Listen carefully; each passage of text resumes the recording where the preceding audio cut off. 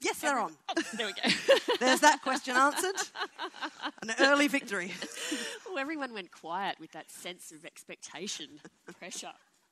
Thank you so much for coming to our session where it's just going to be us banging on for an hour. In this barn. We were just wondering, out of curiosity, just put your hand up. How many people here listen to our podcast, Chat 10 Looks 3? Okay, all right. It's a really unfair thing to do because people were like, oh, sure, yeah, I listen to it, or I'm planning to. Does that count? So basically we're talking about our reading lives, and you'll note that I have a lovely pre-prepared list of notes. And you'll note that I don't.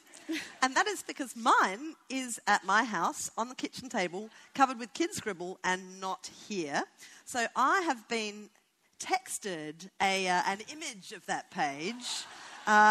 So the other thing is that I also left my glasses at home. So it's, unless I get a particularly talented seeing eye dog up here to get that sorted, I'm going to be winging it today. But, you know, it's pretty right that should happen because you are normally the prepared person and I'm normally the idiot who comes in. And I like taking control, so it's actually the perfect outcome as far as I'm concerned. See, she's already gone for some actual hard data on what proportion of the audience, you know, listens to the podcast. She's very forensic like that, don't you find? I find she's very forensic. Oh, that reminds me. We'll leave about 15 minutes for questions at the end.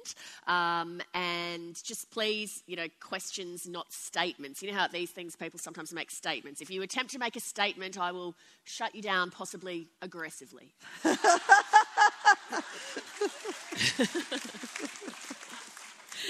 All right. So, Crab, what are you reading at the moment? Stop texting in the middle of our session. I'm just pathetically like gazing at what the spidery remnants of my notes. But that's right. I do know what I'm reading at the moment. I'm reading James Bradley's latest book called Clade. Oh. I'm not at the bit where I've found out what clade is yet, but it's kind of it's very emotionally unsettling because it's all a bit sort of post-apocalyptic and you know a bit like that sort of Cormac McCarthy The Road type thing where you just think, oh, dear God, it's all so terribly awful, isn't it? So it's a sort of book that you should sort of stop reading for a bit after you have children, I think. But it is excellent, I must say, so far. I'm surprised you're reading that. I wouldn't have picked you for that. It's sort of... Well, I went to uni with James. Not that makes me more likely to read his work, but I sort of picked it up and thought, oh, I'll give this a shot. And I was engaged with it, you know, very, very quickly. So I've been scooting through it. I have just finished Just Us by Amy Bloom, which is just devastatingly great. And you know how, I don't know, always... when you read F. Scott Fitzgerald, you always think, God, why isn't there a living person who writes like this? Well, I had that feeling a little bit when I was reading this book because it has that same kind of spare but incredibly elegant style and this really light humour that is just, it just pivots really easily into kind of profundity. Anyway, it's a great book. What's it actually about? Oh, yeah, good point. So Just Us is about two half-sisters and it's set in the 40s in America, which is kind of an original thing to do right now, right?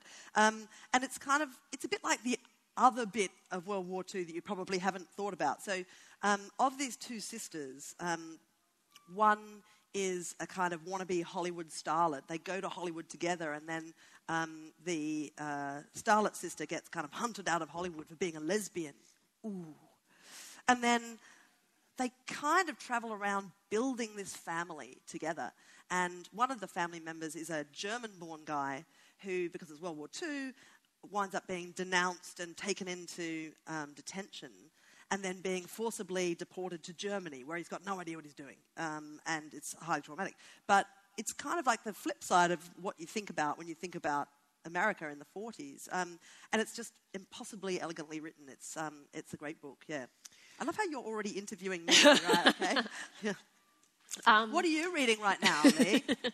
Tell the truth. I just finished on Thursday night The Death of Ivan Ilyich by Leo Tolstoy. Did you deliberately read something like really impressive because you're like, actually, just something that I was... You did! I can't even tell you the happy coincidence when I realised, I'm going to be at the festival on Sunday and be able to stay. I just knocked over some Tolstoy. Because given Were you interviewing Bob Carr soon or something? Given given my reading habits, it could have just as easily gone, oh, I just knocked over Twilight by Stephanie Meyer. You have an incredible breadth for like trash and treasure, I've got to say. I do. I am a really eclectic reader, mostly because I've always read, from as long as I can remember, and I find it hard to, if I'm sitting around somewhere like in a doctor's surgery or something, I basically have to read. So if I don't have my own reading material and I'm in a doctor's surgery and the choice is Sailing World or American Cheerleader, I'll go, American Cheerleader, and then just pick it up. So I finished that, and I'm also simultaneously reading, and I'm still reading a book called Moondust, In Search of the Men Who Fell to Earth by Andrew Smith. And both of these books say a little bit about what sort of a reader I am, which is I would describe myself as a bit of a rabbit hole reader. That I read one thing or I have an experience and then it pulls me into something and that pulls me into something else, and so I sort of go down the rabbit hole. So the Tolstoy book I was reading because I had been reading Atul Gawande's book, Being Mortal, and he referred to this Tolstoy novella, which was basically a guy on his deathbed feeling unloved and uncared for and sort of thinking back over his life and how he's pursued some wrong things. And I have also felt a bit like I haven't read enough Russian literature, so I thought, I'm going to grab that. So I jumped into that.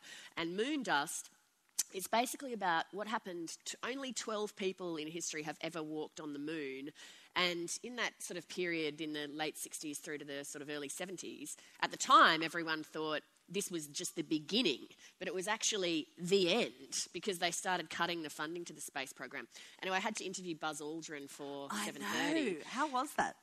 It was difficult because Buzz Aldrin spent 2.5 hours on the moon and nobody has stopped asking him about it for the next 46 years. And as one might imagine, being asked every day of your life in pretty much every social engagement, so what was it like being the second man to walk on the moon is a little tiresome. Entirely lacking in atmosphere. But when I read the prep for that interview, it was so interesting, and a particular article referred to this book, Moondust, about what happened to the astronauts when they came back, and because they all had pretty problematic experiences, and so, I got sucked into that. So when Crab and I were brainstorming this session, we just came up with a list of what we thought were interesting questions to talk about. So Which I now no longer have any idea what they are, so, What is currently on your bedside table, and what book has been there the longest? So I'm a non-clearer of bedside tables. So I've got like a tottering... I sent you a picture of it it once. I wish that we had the picture. It blew my mind. There's got to be about Maybe 45 I'll tweet books. it later or something. You should. It's, there's probably about 35 to 45 books piled up. It's unbelievable. And look, some of them just haven't moved in ages. I tend the top layers, but the bottom layers are really, and I see books that I read for kind of stories or things that I did back when I was a cadet, pretty much, it's very... You should bring a geologist in there. They'll be able to go through it and go, this is like igneous rock. It's been there for... But, look, I have actually read most of them. How stupid is that, So I've got... The Goldfinch has been there for ages and it's half read, which is a really unusual thing for me. I'm a kind of Protestant book ethic person, I feel like. If someone's taken the trouble to write it and I've started reading it, then I'm bloody well going to finish it, But I stopped halfway through The Goldfinch because I was appointed to be a judge on the Stella Prize, and part of that was, here are 160 books. Get across those by 3 months from now, would you? Which was a kind of just terrifying moment, just to think that, I would have to get through all of those books in that time. But I actually found it completely changed the way... Because I read less fiction now than I used to, because I read so much non-fiction for work, that in my brain... non-fiction has become allied with working and doing the right thing, and fiction has become allied with bunking off and being a slacker. And because I've got, slightly too many small children as well, seriously, I'm so pathetic that I sit down with a novel and I feel like I'm having an affair or something. And so the great thing about working on the Stella Prize was that all of a sudden this giant stack of books became work. This is a job, so I wouldn't feel guilty about reading all these books. It was so great, and it's kind of led me back to fiction in a way that looking back, reversed a sort of gradual and unfortunate trend for me over a number of years. Also, now I read a lot more fiction because I've got to come up with something impressive that I can say that I've read, each week. Yeah, true, for the podcast. I thought my bedside table was disgraceful until I saw that photo of yours, and then I felt really relieved. Yeah, I'm going to go through it. I'm going to whippersnip that sucker because, I could... I find it really hard to throw books out as well. And I know you're better at this than I am, but I've got now about 19 bookcases in my house. There's piles, and it's getting very close to hoarding now. When I looked at there's only 8 books on my bedside table, but when I looked at them, I realised 4 of them had been loaned to me by you, which is probably an attempt for you to clean up your bedside table. Have you read them? No, they're all just sitting there. So that's awkward, isn't it? It's it is awkward when someone you really like lends you a book and says, "Oh, you're going to love this." And then it's kind of, have you read that? Have you read the book yet? Have you got to that book yet? So there's one novel from you, one non-fiction from you, 2 books from you that you gave to me to say, hey, we should write books like this. They're just sitting there making me feel shame. And then of the ones, you didn't say what's been there the longest, do you know? Oh, well, I think... Well, the Goldfinch I mentioned because it's the one that's been there the longest without me finishing it. Oh, I see. Okay. And I kind of... I was so obsessed with The Secret History when it came out, Donna Tartt's first book, which was this sort of, me and my housemate Rachel Healy, who's actually here today. She's just been appointed the festival director for Adelaide, which is so awesome. Anyway, well done, Rach. Sorry. Anyway, but she and I shared a house many years ago, and she gave me The Secret History for my birthday, and then started reading it herself, I think, so in the manner that is typical of Rachel. Then we procured 2 copies, and there was this one day we were both so into this book that we both took the day off and sat in facing armchairs, chasing each other through this book, and then we'd stop for breaks and quiz each other on comprehension details, like... Where did Bunny go to high school and so on?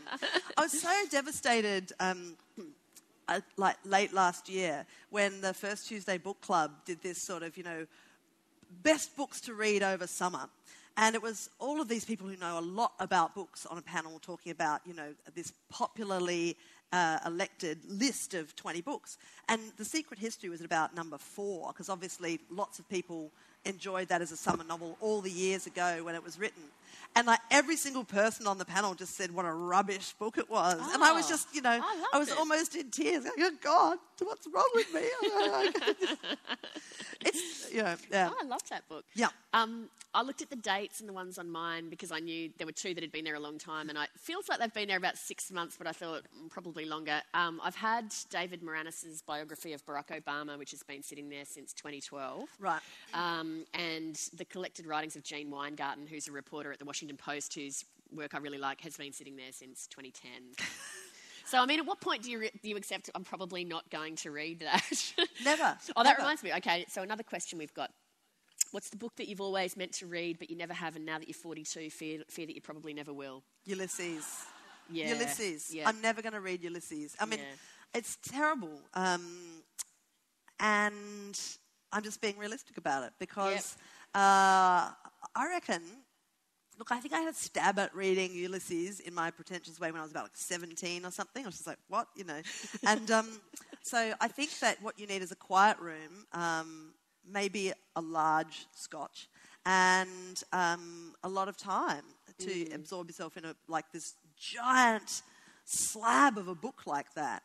And because the way I read now is sort of by subterfuge. I do things like I take the train because then I can read, without distraction. You carve out every little bit of the day where you can read. I'm always annoyed that nobody has perfected a waterproof book thing for the shower, Or is there a waterproof Kindle thing? Probably. There should be. Totally. All right, let's put that on our list of things to invent. And my grandmother, who is now 98, her name's Sheila, she read Ulysses. And it was actually when I was about 17. She's a huge reader. And I said, God, full on, Granny. What do you think of that? She said, It was a dirty book. I said, did you finish it? She said, of course. That's where I get my Protestant book ethic from. But, you know, she kind of, like, I picked through her bookshelves a lot when I was a kid, like, because she's a great reader, and I'm sure that's where I get it from. I don't reckon I'm going to read any Dickens. Any? No. Oh! But see... The audience is turning. I know. An ugly mood erupts. Well, do you know what? Like, I reckon in my childhood, I cheat read a lot of the classics. This is a really good trick, right? So I read... I was completely obsessed with this book called Lamb's Tales, which is like all the Shakespeare stories written for children with pictures. And they were really great pictures. And so, over my entire pretentious theatre-going subsequent life, it's been the most valuable book because even where I haven't read the play, I'm like, oh yeah, Much Ado About Nothing, I'm all over it. Or I'll be like, oh yeah, Benedict, what a dick, you know. And I'll know because I'll remember from the pictures, you know. And seriously, and I've read a bunch of the plays and I've seen them, but I always know what's going on. The other cheat sheet that I unwittingly toppled into when I was a kid, and I was totally obsessed with this book called Tales of Troy. And it was kind of like a sort of Homeric adventure adapted for kids. Right. And it was really gory, and it was all about sort of Agamemnon coughing up black blood and all this kind of like stuff. Is there one in this series about Ulysses that we could just lay our hands on? And then well, it's kind of full Odysseus kind of adventures. So everyone's in there, like Perseus, you know, they're all in there. And, you know, it's perfectly digestible, you know. Perfect. So it's kind of like cheat notes, or like the York notes for something, only because it's sort of a bit vintage, totally respectable. Well, that's how I look at it anyway. While I'm putting the audience offside, let's go to another question in that vein. Is there a classic that you're ashamed to admit you can't bear? Oh, anything by Philip Roth. I like Philip Roth. I just can't. I just think, God, all right, is this poor woman your mother or a nymphomaniac? Like, I mean, I get really annoyed by female characters, you know. And, I mean, there's some books that I know I should hate on that grounds, but still just unshakably love, like lots of books by Martin Amis, who I love even though I just think, oh, God, you're such a prick. So I'm a bit like that with Philip Roth. In fact, one of the books I put down for that question was Rabbit Run by John Updike, which is almost the same grounds as you said for Philip Roth. They're all friends, aren't they? They are all buddies, yeah. But it's so blokey, and it was basketball, and I just found it sort of... impenetrable. I love that if there's any mention of sport, you're just like, no, gone. No, not interested. Don't come at me with your balls in any sense.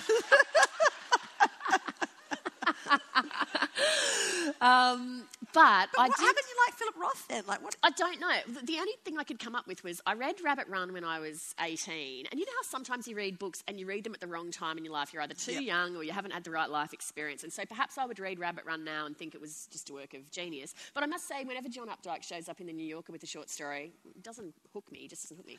The other classic that there's a lot of people who say this is one of their favourite books, Midnight's Children by Salman Rushdie. Oh, I can't cop that. Impenetrable. No. I can't get into it. What do you mean? I can't get into it. Are you kidding? No, I've tried about 3 times. It just bores me. I forgot to put that on my list of things I wish I'd written, but that's like one of them. But then again, subsequent Rushdie, I can't do. Really? No. Not really. There's a bunch of Rushdie's subsequents on my, to-do list, which I will never throw out because maybe one day I'll get around to, getting through, but... Yeah, Midnight's Children. I don't know. I read it when I was being a backpacker in Poland, so I had that book, Right. So that does rather focus the mind when you can't, there's nothing else. But I do remember, in fact, whenever I kind of look back at that book, all I remember is the sort of geography of Poland, which is, I'm sure, not what the author had intended. That's one of the things that I do a lot of my reading now on the Kindle or on my iPad on the Kindle app, and to the degree that I sometimes feel a little irritated now when I have to read a hard copy, just because I'm the sort of person, I remember when I used to do backpacking holidays, the biggest issue was the weight of my bag, so I'd be so scared I'd run out of reading material. But it does even though the books are different, it does homogenise the experience to a degree. Everything feels, because it's all the same experience, the physical experience of reading it is all the same. So you don't quite have that book memory of the smell of a book or the feel of a book. Or the place where something is on the page. Yeah. The way I remember, if I want to go back through a book and find a line that I loved, I can always remember where on the page it was. And the Kindle is just kind of, I'm so bad at digital equipment and, I use shorthand instead of a dictaphone just because I can't scroll back through things. I've got no spatial awareness of where something is, in something that's an electronic document. Well, there's a session I'm chairing this afternoon, and I read all 3 books on the Kindle, and when I had to say to the authors, this is the bit I'd like you to read, I had to say, look, I'm sorry about this, but for your section, it's 21% in, because that's how... There's no romance in that, is there? Yeah, I know. It was... Do you know one respect in which the Kindle is good for you, though, personally, is that, see, if I were you and, on the train or something, and you're sitting there, cackling away at some Twilight novel, I'd be terrified that somebody's like, God, I saw that Lee Sales on the train. She's reading vampire fiction. I'm not sure that really augurs well for the polity. But see, with the Kindle, you could just be like, I'm reading Tolstoy here. So that anonymity of reading experience can be an upside, but also I also find it really sad because I love watching what people are reading on the train. Same. Especially if they are having a reaction to it. Yes, right. Yeah. And then you look at that person and you wonder who they are, and you look at the way they are and you see what they're reading and you think, oh, that's the sort of person that reads that book. Yeah. It's very weird when you see someone reading your book on the train, and especially if they're not the sort of person that you would really picture reading your book. That has never happened because I've never seen anyone on the train reading my book. Let me hasten to add. I once saw someone in a bookshop pick up my book and look at it and put it down. Was that during your first book phase where you just loitered in bookshops the whole time? And put them to the front, instead of leaving them sideways, turn them so they faced out, so it'd be prominent for people to see. But that kind of companionship of reading, is a bit dead in the age of people, kind of like you just get on the train and people just just checking their emails and I was talking playing, Crossy Road or something. I forget who it was, but I was talking to an author I met in the green room and saying one of the great things about hanging out with people who read, I could probably be left alone for half an hour with anyone in this room and we would be able to have an interesting conversation because we would say, what are you reading at the moment? And it's a point of commonality that you can, you have that sort of thing with other readers. It's great. Okay, what's the book other than Midnight's Children that you wish you'd written? Okay, well... I had extensive notes on this because I made some careful decisions about what I would say here. Of course, that's all gone. Every time I read a Nancy Mitford novel, I just think, you love her. I wish I'd written this. And I think it's just because I wanted to be Nancy Mitford. I think it's a very complicated... I always get very defensive when people say, God, Mitford, it's such lightweight bullshit and, it's sort of posh porn and all that sort of stuff. I don't know. I think that the reason that lots of people get very drawn into the Mitfords is not necessarily because of the posh porn, but just because of this sort of, well, for me, this intoxicating idea of all these sisters who kind of write fabulous letters to each other and fight and do extraordinary things that are massively ill-advised, but just do it anyway, And I think that there is something very intoxicating about that. In terms of a sort of an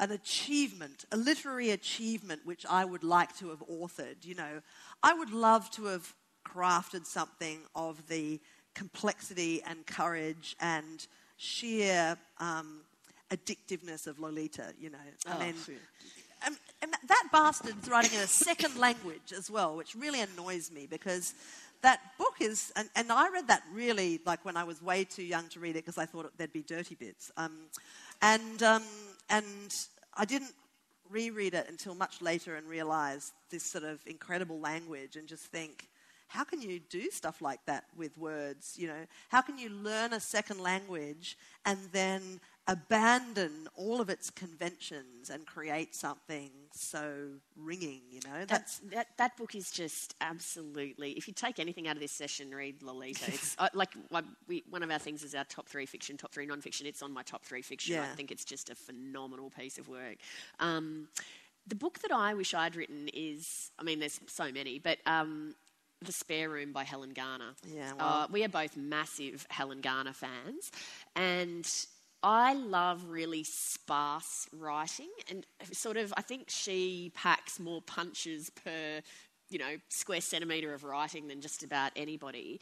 And I loved that the premise of that book was so simple. It's just a woman and a friend with cancer comes to stay, and the friend's trying all sorts of alternative therapies, and the host is so annoyed by it because she just thinks this is ridiculous, and it's just so skillfully done. I thought it was the perfect novel, and it's one of those books that you, like anything that's really brilliantly executed, it looks like it must have been easy. You know how people who are really skillful make stuff look like it's easy? The Spare Room, you finish it and you think, oh, I could have done that. Like, it's such a simple premise, but you couldn't have done it. But I loved that it was it was a sort of small. You read books that have like an epic large scale that are incredibly detailed and researched, and you think, oh, I could never do that. Like, I could never write Harry Potter. Like, it's so intricate.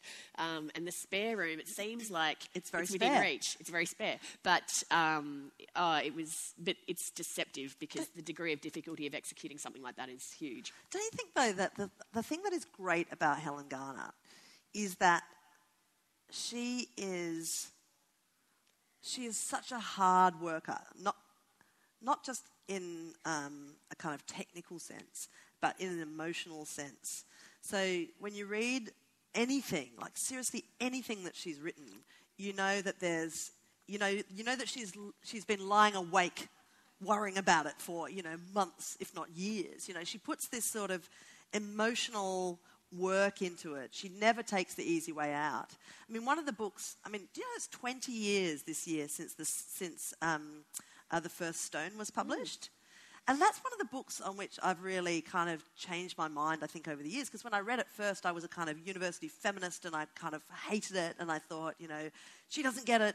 And then I've reread it many times over the intervening years. And I have come to really respect that book for the courage of its project and the bravery of some of the questions that she asked. And also because I think I have a kind of maturing idea about the complexities of power. But, the thing that I continue to appreciate about her is that she, and the latest book, This House of Grief, is a really great example of this. She plows into a really hard, risky, often unpleasant story, and she stays there and she sticks with it, and she does a lot of the suffering for you, which is why when you pick up that book you can read it without kind of perishing, which might otherwise occur if you just ventured into those stories unchaperoned. God, she's brilliant. It makes me laugh all the time as well. Like that, the latest thing that she's written in the Monthly, which is an account of aging, is just sort of, it's outrageous, it's hilarious, it doesn't waste a word, it's full of kind of anger and humour. It's just, she's just awesome. I know, she's totally at the top of her game. That when we both loved that piece so much, and I sent Crab a link to a piece that had been in the New Yorker last year by Roger Angle about being 93. Wasn't it amazing? It was. Because nobody writes about being 93 because there's so few people with the faculty still able to do it. And it's this incredibly... well, it's true. It's incredibly...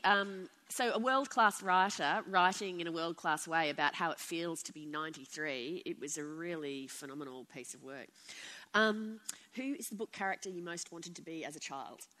Oh, well, it was pretty... I grew up on a farm and I read a lot, so I did a lot of wafting around pretending I was various people. I went through...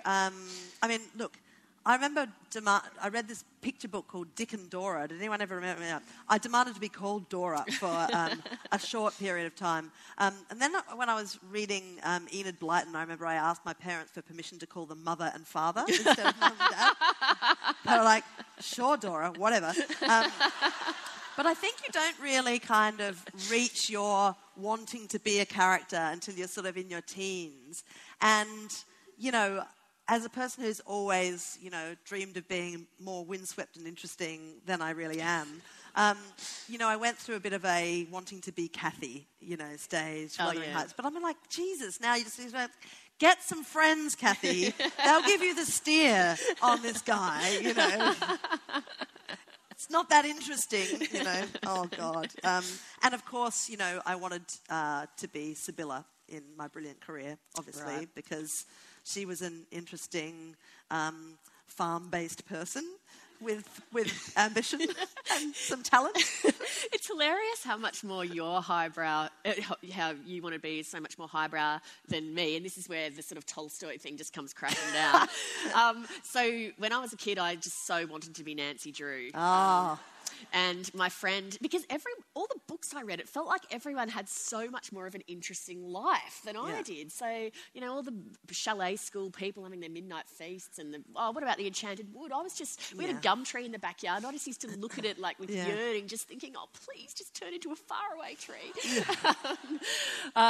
So my friend Mandy and I used to ride our bikes all around the neighbourhood non-stop, pretending to be Nancy Drew and her sidekick George or Bess or whoever Mandy felt like being. And there was a family She was always the sidekick, I'm guessing. Sorry, Mandy.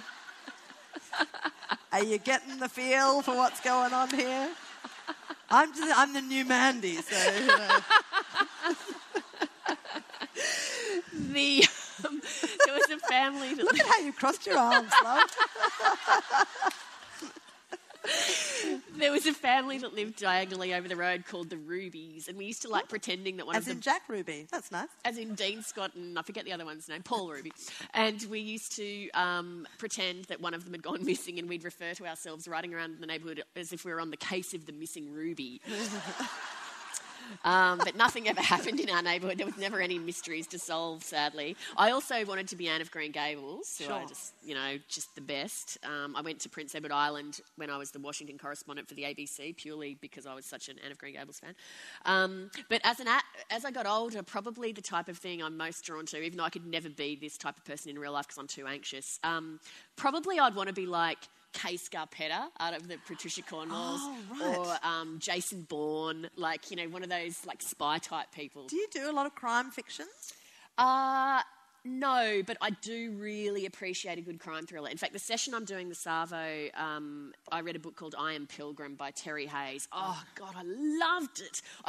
I was waking up at 4 a.m. just going, no, I've got to read it. And that's the first book in ages that because I'm so tired, that's the first book in ages I've actually done that for. I could not bear to stop reading it. I loved it. I love that feeling. Yeah. I am a sort of, I really like true crime, but I'm not really into crime fiction. I like it to be real. Yeah. In Cold Blood, is one of my top 3 non-fiction. Yeah. That was just a phenomenal read. But true crime... We're going to have the same top 3, aren't we? Probably. Yeah.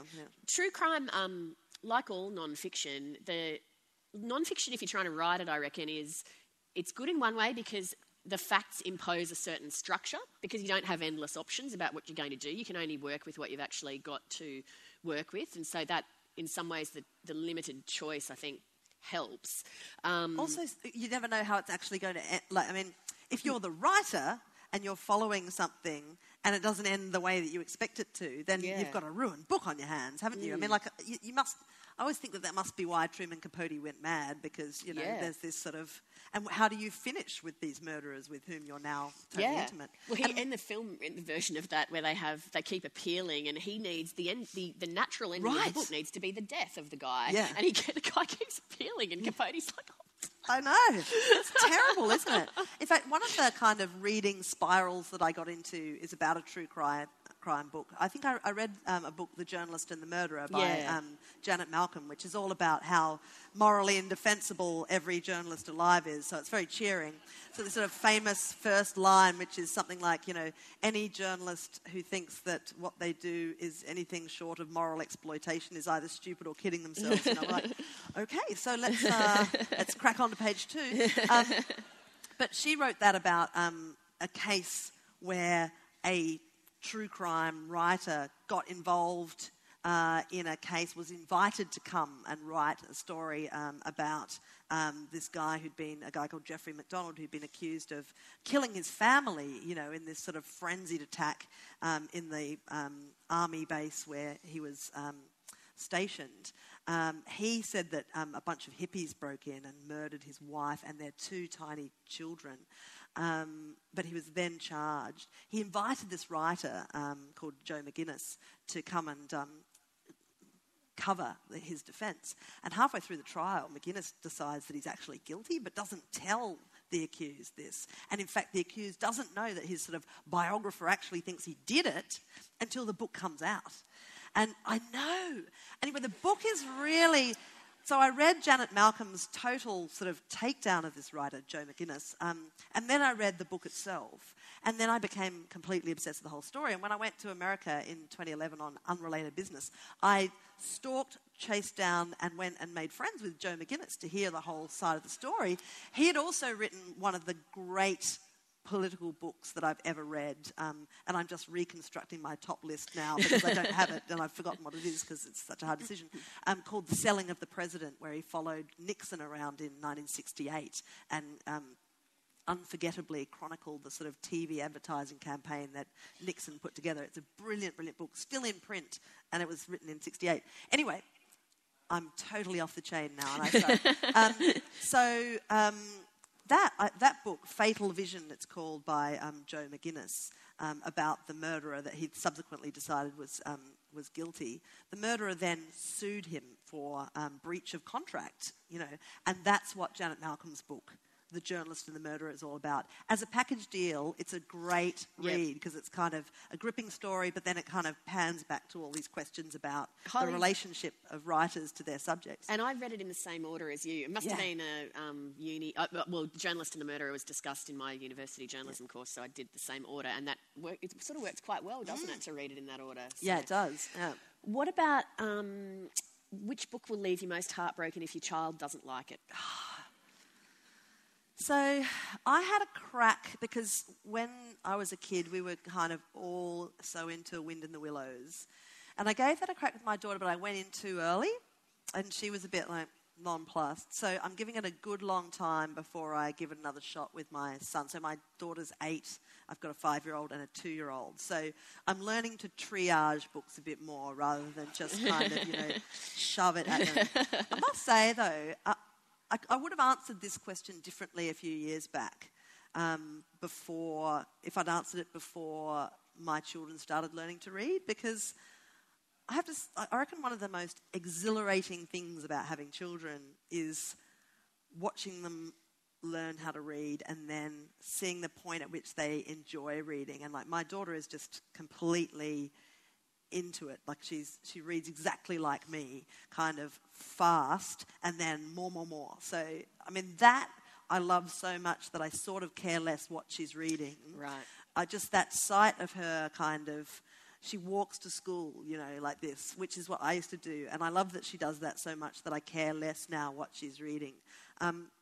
But one series of books that I read when I was probably, kind of maybe 10 or 11 was all those books by Gerald Durrell, My Family and Other Animals. Yeah. And I kind of wanted to be him because he grew up on a Greek island and he just didn't go to school ever. And he spent his whole days, in the baking sun being fed homemade popcorn by toothless old guys. And, that sounds wrong when I say that, but, it was like, and he had a pet owl that he called like Mephistopheles or something. I was like, I want a pet owl called Mephistopheles. God damn it. And he would like turn over rocks and collect scorpions. And actually, he was completely obsessed with animals, of course. And he went on to kind of establish his own zoo. And in some of the later books, they were all about him, traveling around the world and gathering specimens for his zoo. I mean, it's thoroughly indefensible on some levels, but it was so exciting, that he would kind of go into the jungle and find all these animals. And so I love books where you read it and it's a fascinating story. He's very funny as well, but then you also learn things. And so I to this day think I know more about weird examples of rare animals that are found in, the Brazilian rainforest or whatever, because I was so in love with those books. It's incredible how you... when I was in Rome, I read, what's that potboiler? The Da Vinci Code by Dan Brown. And so they'd be talking about various churches and artworks and whatnot, and so I'd pop over and see whatever he's talking about. And I felt like I did actually learn about some Renaissance art through reading the Da Vinci Code. Because once it's dressed up in a pacey thriller, it's incredible how much you retain out of it that you wouldn't if you were just reading a textbook. You know it's not all true, right? Oh, no, what? I have 2 sons, and so I must admit I'm already a little bit heartbroken because I think they probably won't like Anne of Green Gables. And I'd probably be a little sad, quite a bit sad actually, if they didn't like The Lion, the Witch and the Wardrobe. I think I'd feel pretty sad about that. Oh, yeah. Now, why don't we take some questions from the floor? So if you'd like to ask us something, put your hand up and there's a microphone that's going to roam around. How about over here? Where's the mic? Or just shout it out. Oh, actually, no, wait for the mic. It's it's just coming down the centre now. Just keep your hand up and...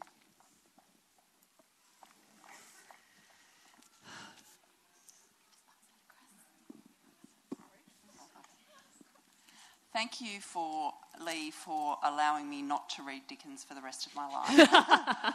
I've been Let's struggling knock some others off the list while we're at it. Apropos of which, as I've got older, have adopted a rule that if I'm not into a book by 75 to 100 pages, life is too short. How do you respond to that proposition? I basically... I'm a bit like Annabelle. I get this sort of feeling of wrongness if I don't finish things, but I also agree with you that life's too short. So I've set myself a thing now, when I'm starting a new book, I have to read the first 30 to 50 pages in one go, because I think if I don't do that, then every time I look at it again, I haven't got quite the thread of who's who, and I feel like I'm not getting into it. And so I think I can only make a fair judgment if I've gone sort of 30 to 50 pages. And then if I get to 75 to 100 pages and I'm not into it, I let it go now. What do you do? Well, I tend to hang in there still. I know, and sometimes I go faster for the rest, of it. And then I kind of feel a bit bad. I think I've got to let go of this, to be honest, because it's sort of ridiculous. Yeah. And I think it's just because, do you know what I think is, having written a couple of books, I feel like I'd be so angry if somebody didn't finish one. It'll be like, it gets really better towards the end. There's a really awkward bit, but please stick around. So I kind of feel like I owe a debt of courtesy. Except for if I'm really annoyed, if I just think, oh God, you're just full of crap, then I'm happy to kind of, if I've developed a personal animosity to the writer, right. So I think I probably would have decided against a few Philip Roth offerings halfway through, just like. One of the questions we had on our list was, what would you read if you only had 3 months left to live? Well, I would start off with some self-education material about how to break bad news to children, I think. Do you know what? I reckon I've thought a lot about this question, and my initial response, is that ringing sound just in my ears, or is that, good, excellent. So I thought, because I'm a great book rereader, and sometimes when I'm really tired, and when you haven't got much time and you think, I do not want to waste time by getting into something that might not be excellent. My tolerance for sort of imperfection when I've got hardly any time to spend, and because I know that if I start something, I'll probably finish it and end up, hating myself and the author. So I often reread books, and so I first of all thought, I reckon if I had 3 months to live, I would lock myself in a room with, every book that I've ever loved and reread them. But then I reckon if I had 3 months to live, I would probably want to spend it writing, actually. Oh. Isn't that, some of the most... we've had this conversation before about the writing that people do when they know that they're going to die. It kind of harks back a little bit to that New Yorker piece that you're talking about, which is just incredible, and it's a sort of an undercovered area, because what do people do when they know they've got 3 months to live? Well, lots of them don't sit down and write about what's happening to them. So, I don't know. I think that maybe that would be my impulse. I would comfort read, I think. Yeah. I think I would just reread. And I'd probably reread some children's books that I really liked as well, just for that sort of nostalgia and for the memories that it brings back and that sort of thing. Probably not riding around on your bike, though. Not riding around on my bike, no. Not. But, it's nostalgia is so powerful. Like, I watched recently the new trailer for the Star Wars film that's about to come out, and it's actually got Mark Hamill, who played Luke Skywalker, did some of the voiceover, and Harrison Ford's in it. And Star Wars, I think if you're of our age, it's such a major part of your childhood, especially if you have brothers. And so my brother always played with Star Wars figures, and it was just a big... I remember Mum and Dad taking us to the drive-in to see when Return of the Jedi came out. Anyway, the section in the trailer when... And I wouldn't have said I'm particularly that interested in going and seeing the new Star Wars. When Harrison Ford showed up with Chewbacca and he said, "Chewie, we're home," I started weeping. Oh. Bizarre. Anyway, sorry. Questions. About the lady I have nothing. The lady at the front and the man behind. Just both of you have interviewed some very interesting characters, if we want to call them that. Is there anyone that you think, I want to interview that person, or I wish I'd interviewed that person if they've passed on? We were talking about this very thing on Friday, and I must admit over the years I've reached the conclusion that if you particularly admire somebody, it's better to not meet them. Because it can only be... Well, it's not always a disappointment. Sometimes you meet people that you admire and That is they're not lovely. true of Helen Garner, with whom we Yeah, had lunch we had- on Friday, and that was... It was delightful. every ounce as fabulous Yeah, we as you would loved think it. it would be. So I feel very protective that we've just said, you better not to meet them. Except if it's Helen Garner. Yeah, okay? 'Cause Helen, that we really loved works Helen out, Garner. all right? Every now and again you meet someone and you think, you were just... Like, I interviewed Matt Damon and he was just absolutely lovely and just good fun and really nice. Whereas The Corrections is one of my favourite novels, and I had to interview Jonathan Franzen a few years ago, and he was so rude and I thought just mean that... It just made me love The Corrections a little bit less, and just disappointed me because I really did love The Corrections. So the people that I really think are amazing, like, say, for example, David Bowie or Paul McCartney, I don't want to interview them because, what can you ask David Bowie? I mean, nothing. Yeah, I know. There's nothing you could ask that would be original. And anyway, he'd be so jaded and kind of like he'd raise one eyebrow and look at you out of one of those unusually coloured eyes and just go, yeah. Well. Did you see that episode of Extras where he sings that? He looks at Ricky Gervais and he starts singing, "Funny little fat man." No. Extras is the greatest show ever. God. No, not... Is it Extras? What Yeah, about Extras. when Kate Winslet is talking about how, God, you only ever get an Academy Award if you've got cancer or something like that? It's terrible. Oh, my God. It's so funny. Do you want to interview anyone? Well, look, so I interviewed at the Melbourne Writers' Festival a couple of years ago Boris Johnson, who, so... I know. So he's just a sort of politician that you kind of... Love Boris. Yeah, well, I know, yeah. Anyway, and I have pretty much read everything he's ever written, including the novel, which I wouldn't actually recommend. But there's a really good example of somebody who has this incredibly weird brain, hyperactive, retains a massive amount of information, has this intense talent for kind of humour and irreverence, and I don't know how he manages everything, but anyway, so I sort of thought, the day that I got the phone call to say, like, do you want to do this, was just, was up there with the, possibly in the top 1 moments of my life. Anyway, and so then you get this, oh God, is it going to be terrible? It was kind of incredible, and I think he was a bit stalker freaked out by the depth of my recollection of, scandals in which he'd been involved and things that he had written here, there and everywhere. There was this great interview that was written with him in the Telegraph in London when he became the shadow culture minister, where they fired 10 general knowledge questions at him about the arts, and it's the most fabulously bumbling stuff up. He got, I think, 2 out of 10. And they actually just printed verbatim what he'd said on the phone when they asked him the questions. And there was this one with, one of the question was something like, what's number 1 on the pop charts right now? And him saying, dear Jesus Christ, this is rigged. How would I know? I mean, ridiculous. Hang on a minute. My secretary thinks it might be a song by somebody called Rapist. Is that right? What? Anyway, I just about memorised that whole Q&A, and this is from 2005 4 or something. And I kind of read some of that back out to him, and he was just like, well, thank you very much. But he was horribly hungover when we had this, exchange. He was like, hair everywhere. Oh, I drank stupid amounts of red wine last night, I'm afraid. It was hopeless. I can't even remember my name. And so by the end of this exchange, I think that he worried that he hadn't been interesting enough, which was not true. And so somebody in the audience asked him about, is it important for people to learn classics? And he responded by, and this is easily the best moment of any interview I've ever been involved in, he just started to recite, and he went on to recite the first 50 lines of the Iliad in the original Greek. Oh. I know, right? And it was just one of those things where you're kind of like, oh, very droll, Oscar. And then it's just sort of like, holy shit, he's going to keep going.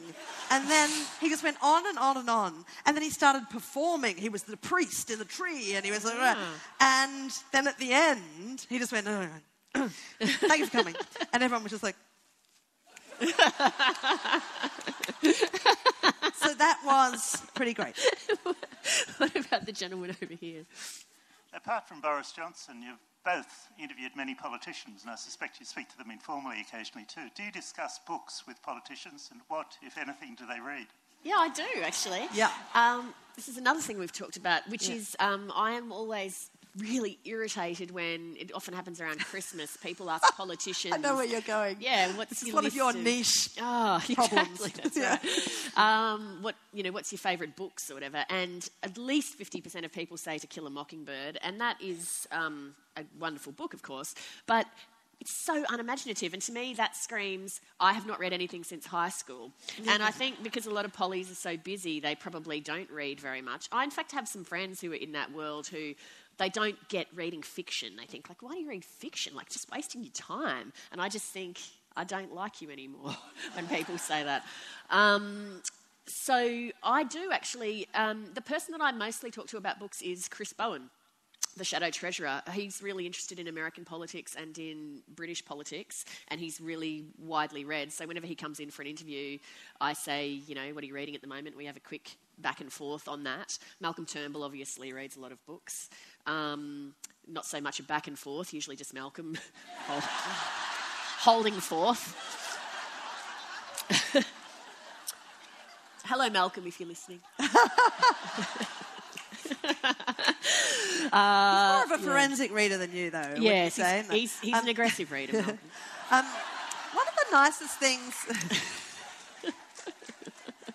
One of the great things about Malcolm is that he really does... He is an incredibly broad reader, and, I just think that is really useful in politics. I'm frightened when I meet politicians who don't read, and I think...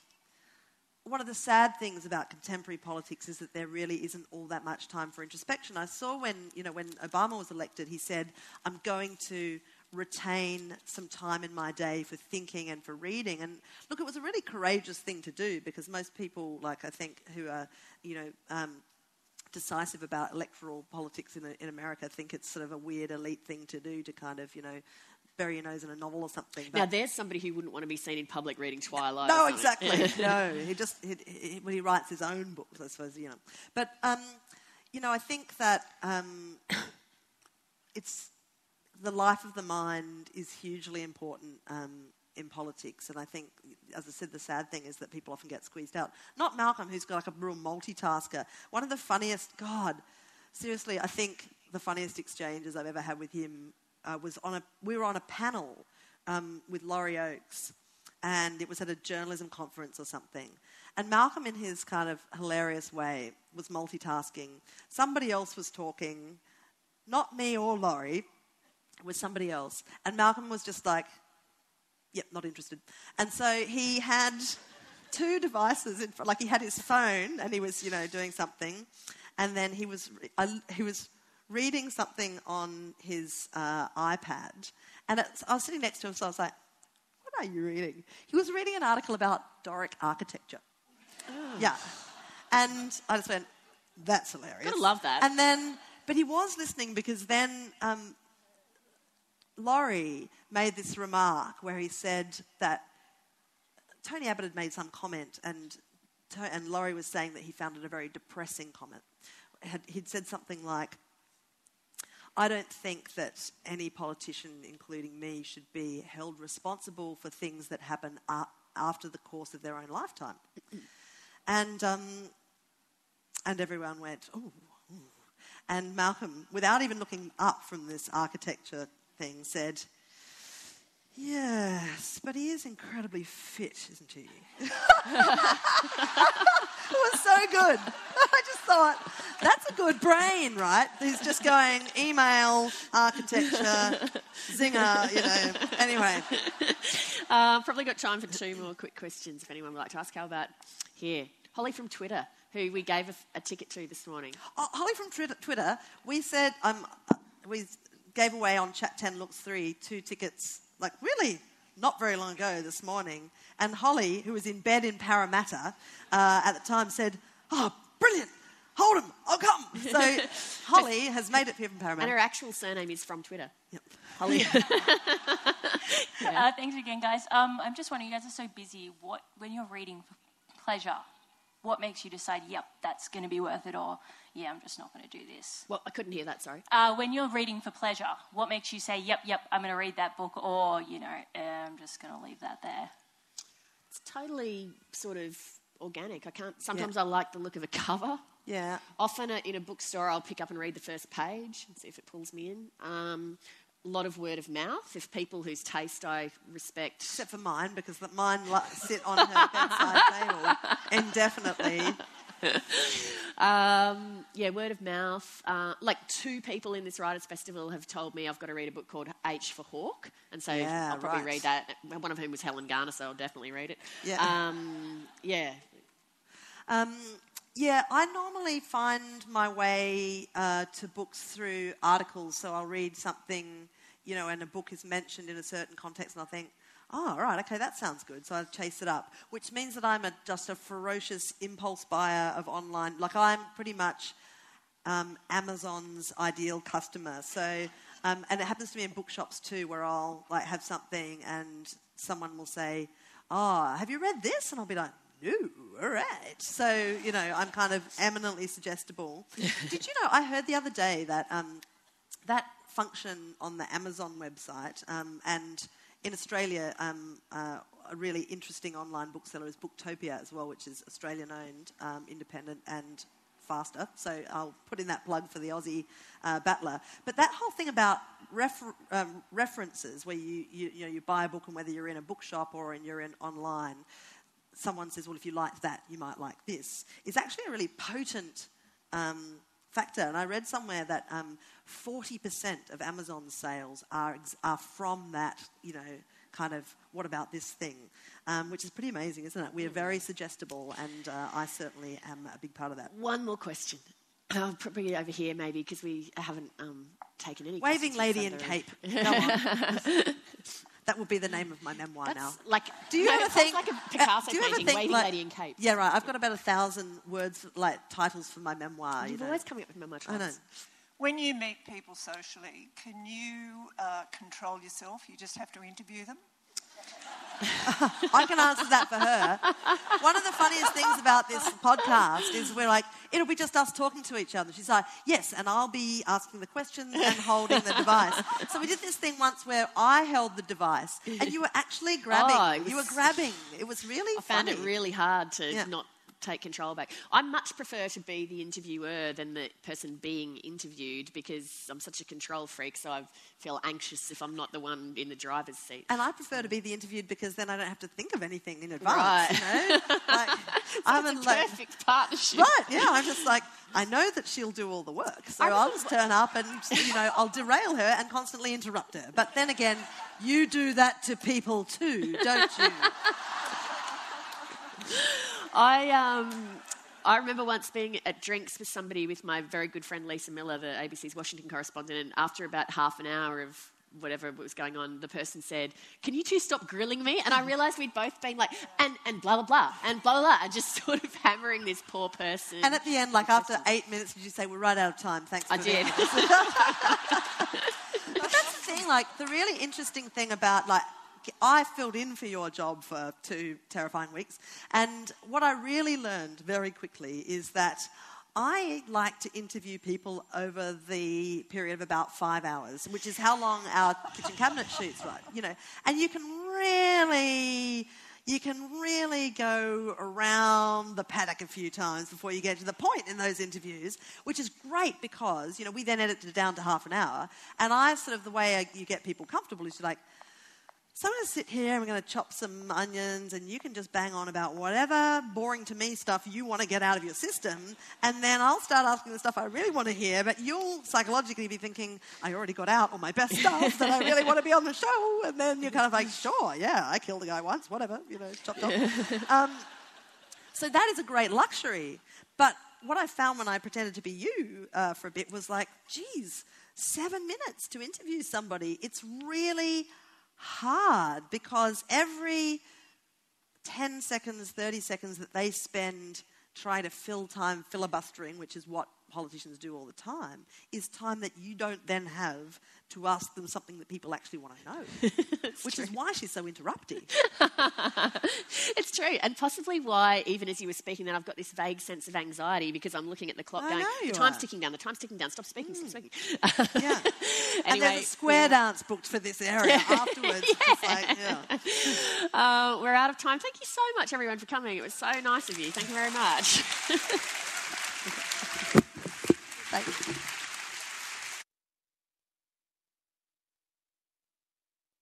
Oh.